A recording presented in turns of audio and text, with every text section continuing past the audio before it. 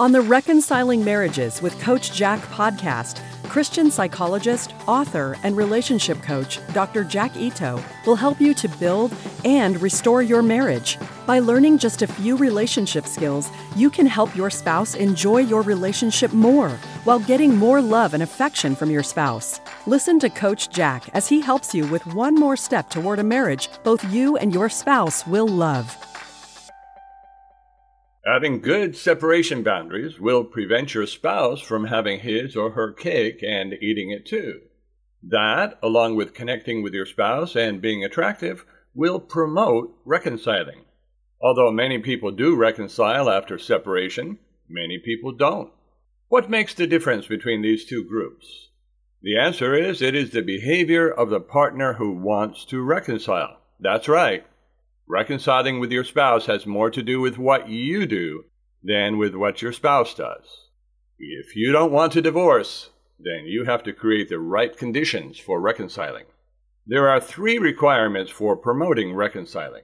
These are the same 3 requirements that you need for maintaining a committed relationship.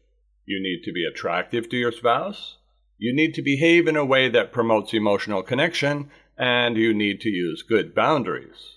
Many people have temporary relationships only because they are missing one or more of these 3 essential elements. Attraction only will get you sex and short-term relationships. Connection only will get you friendship, which can last a long time, but your partner will become attracted to someone else. Boundaries only will make you both unlikable and unlovable. Many times I get emails from people who are connecting well, but who are failing to have good boundaries. The result is that their spouse wants to keep them as friends while proceeding with divorce. Sometimes people work on both being more attractive and using good connection behavior, but because they don't have good boundaries, their spouse enjoys their relationship more while still proceeding with divorce. You just are not going to be able to get commitment without boundaries, regardless of how much you work on attraction and connection. Boundaries are marriage savers. Without using boundaries, your spouse can rightly say that separation is better than being together. After all, you will be behaving in a more friendly and loving way. You will be more attractive. You and your spouse will be having a better time. And your spouse will have more freedom. Rather than your spouse wanting to reconcile, you will make your spouse wish that he or she separated long ago. Since separation is a preview of what being divorced would be like, your improvements will prove to your spouse that he or she is on the right track by divorcing you. This is because the separated partner is now able to have more of what they enjoy than they did when they were living with you. They are able to have their cake and eat it too. Your improvements, without boundaries, will make separation the best thing that ever happened to them in your relationship. When your spouse enjoys being separated more than being together with you, it leads naturally to divorce. You might be thinking, if I can be a really great partner, then my spouse will want to reconcile with me. The reality is that if separated and divorcing spouses don't have to recommit to continue to enjoy their marital relationships, they won't. Why would they want to give up their freedom if they can be with you whenever they want? If you want to stay married, never, never, never agree to divorce and be friends. If you want to reconcile, you must never agree to divorce and remain friends. Don't say to your spouse, I don't think I could be friends, as that just feeds your spouse's hope that you can. Don't say, I don't want to be friends, as that also gives hope that fuels divorce. You must be very clear. When we divorce, we will be done. I will remarry, and we will have no more contact than necessary. Your separation boundaries will be consistent with that message.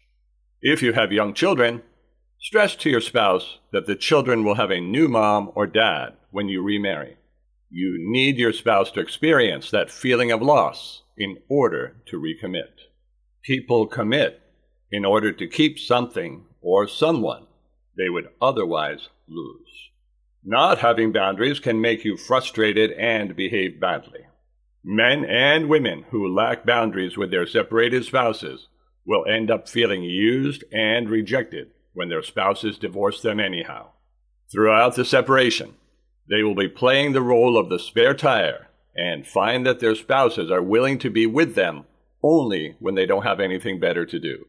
If you then react badly out of your frustration, your spouse will point to you as the reason for not reconciling. In short, there is no way to reconcile by just being nice, attractive, loving, or patient.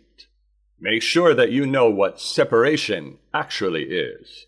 Relationally, separation refers to no longer living in the same home, regardless of what is done legally. If you still live together, you are not separated, even if you sleep in separate bedrooms. Just thinking you are separated does not mean you are, no matter how hard you think it. Reality is objective, not subjective. The dynamics of living apart and living together while pretending to be separated are very different, which demonstrates that pretending to be separated and actually being separated are not the same. It is far easier to reconcile with someone you don't live with than with someone who is intentionally avoiding you in your home. One has the opportunity for building connection. The other just creates more distance. There are 7 important separation boundaries. People never like boundaries. The boundaries will prevent your spouse from being able to have his or her cake and eating it too. No matter how nicely you present them, your spouse will think you are terrible for messing up what they think is a great plan. Although your spouse may hate your boundaries, hopefully, they will help you to reconcile. 2 separation boundaries to establish prior to separation. 1, a 1-year custody or visitation agreement, which demonstrates there will be no family activities, shared holidays, or birthdays. 2, a financial agreement and separation of accounts. There are 5 separation boundaries to establish after separation. 1, no coming and going to each other's homes. 2, no overnights together at any time for any reason. 3, no sexual intimacy. 4, no dating of the separated spouse. 5, you do not date others regardless of whether your spouse is dating or not. All of these boundaries can be gradually dropped if your spouse decides to work on reconciling.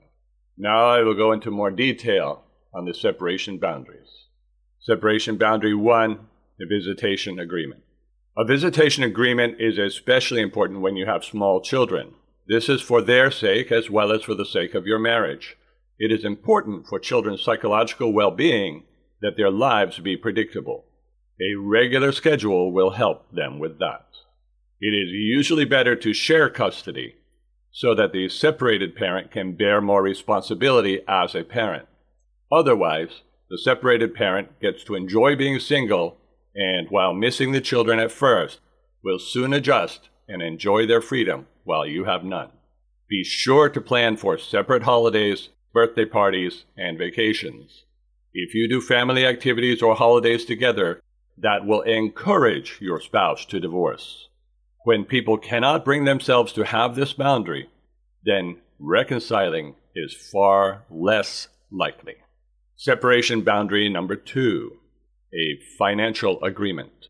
A financial agreement is important to prevent needing to discuss money on an ongoing basis, which can further damage the relationship. Separate bank accounts and don't share credit cards. Don't share phone plans either. Determine who is responsible for paying which bills. Child support needs to be provided just the same as it would if you were divorced. This boundary, like the others, helps to show the separated spouse that the relationship will not be continuing. Divorcing and staying friends is not going to happen. The more connected you are financially or in your business, the less likely you are to reconcile because your spouse will be sure of your relationship continuing post-divorce. Separation boundary 3, respect for each other's homes. You need to respect each other's homes. Your home is no longer your spouse's home when you are separated, even if their name is on the deed or rental agreement. Likewise, your spouse's home is not your home. You cannot show up at your spouse's home whenever you like, nor can your spouse just show up at your home. Your spouse should be allowed in your home only as scheduled or with prior permission.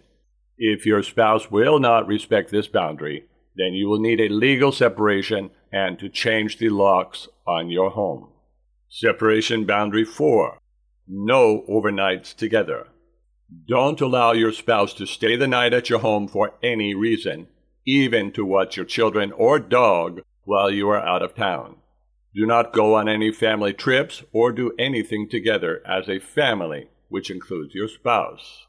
This is really important to prevent your spouse from having the feeling that he or she can be single and married, as is convenient to him or her. Your spouse will probably say that you are hurting the children with this boundary. Remember that it is your spouse who is creating this situation, not you. Do not point this out to your spouse, however. That will just cause conflict and will not help you to reconcile. Separation boundary 5 and 6. No sexual intimacy or dating your spouse. Sexual intimacy will reassure your spouse of your continued attachment. Dating will do the same thing. If you do these things with a spouse who does not want to reconcile, you will be giving your spouse the green light to divorce and being friends. Separation boundary 7. Don't date others. While you might feel that you have a right to date others if your spouse is also dating others, this will only damage your relationship more. You will find that if you do reconcile with your spouse, that your spouse will cite your dating others to justify any past or future affairs. Dating others will undermine your spouse's trust for the rest of your marriage, just as his or her dating others will undermine yours. 2 wrongs don't make a right. If you are unsure, check the Bible. Let me tell you why some people end up indefinitely separated. Some spouses separate in order to have more freedom, although they neither want to divorce nor work on the marriage. If that works for them, they will just continue to live like that. Indefinite separations are a product of poor separation boundaries. Good boundaries either bring about recommitment or divorce. It is up to you whether you want to continue to be married to a spouse who will not commit to you. However, you need to realize that your spouse will not recommit unless you are willing to divorce if they don't. People only commit to keep what they would otherwise lose. There is no requirement in the Bible to divorce, no matter what your circumstances are. However, if you are going to stay married, there is a requirement to love your spouse. If you cannot do that, then you are not pleasing God simply by staying legally married. Don't forget to create emotional connection. Separations can go badly when people fail to create good connections with their separated spouses.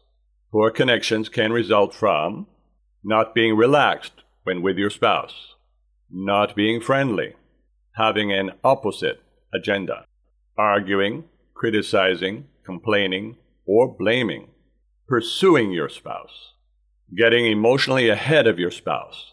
For example, saying "I love you" when your spouse doesn't feel that way, having too much contact with your spouse, failing to validate your spouse, or focusing on changing your spouse's mind rather than your spouse's feelings. It is important to use good connection skills even while maintaining good separation boundaries.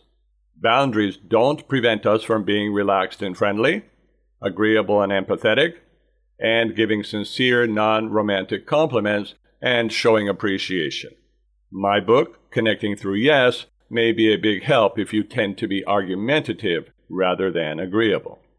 Don't try to connect by pleasing your spouse. That will prevent you from using good boundaries, and it will only get you appreciation, not connection. Let me tell you what is the biggest obstacle to reconciling. The single biggest obstacle to reconciling is neediness. Neediness comes from a fear of losing your spouse. It results in people pursuing, convincing, arguing, and having inconsistent boundaries or no boundaries at all. If you have these problems and you want to reconcile, then work on your neediness. There is a winning combination for reconciling. The skills for reconciling are the same skills any single person needs in a competitive environment. Be a desirable person for your spouse. Use good connection skills to help your spouse enjoy your communication and feel similar to you. Use boundaries to gain respect, be treated well, and to get commitment. Some people are not far from having all three of these things and can reconcile fairly easily if they just work on that missing piece. Other people need to do a lot in all three of these areas. Most people are somewhere in between.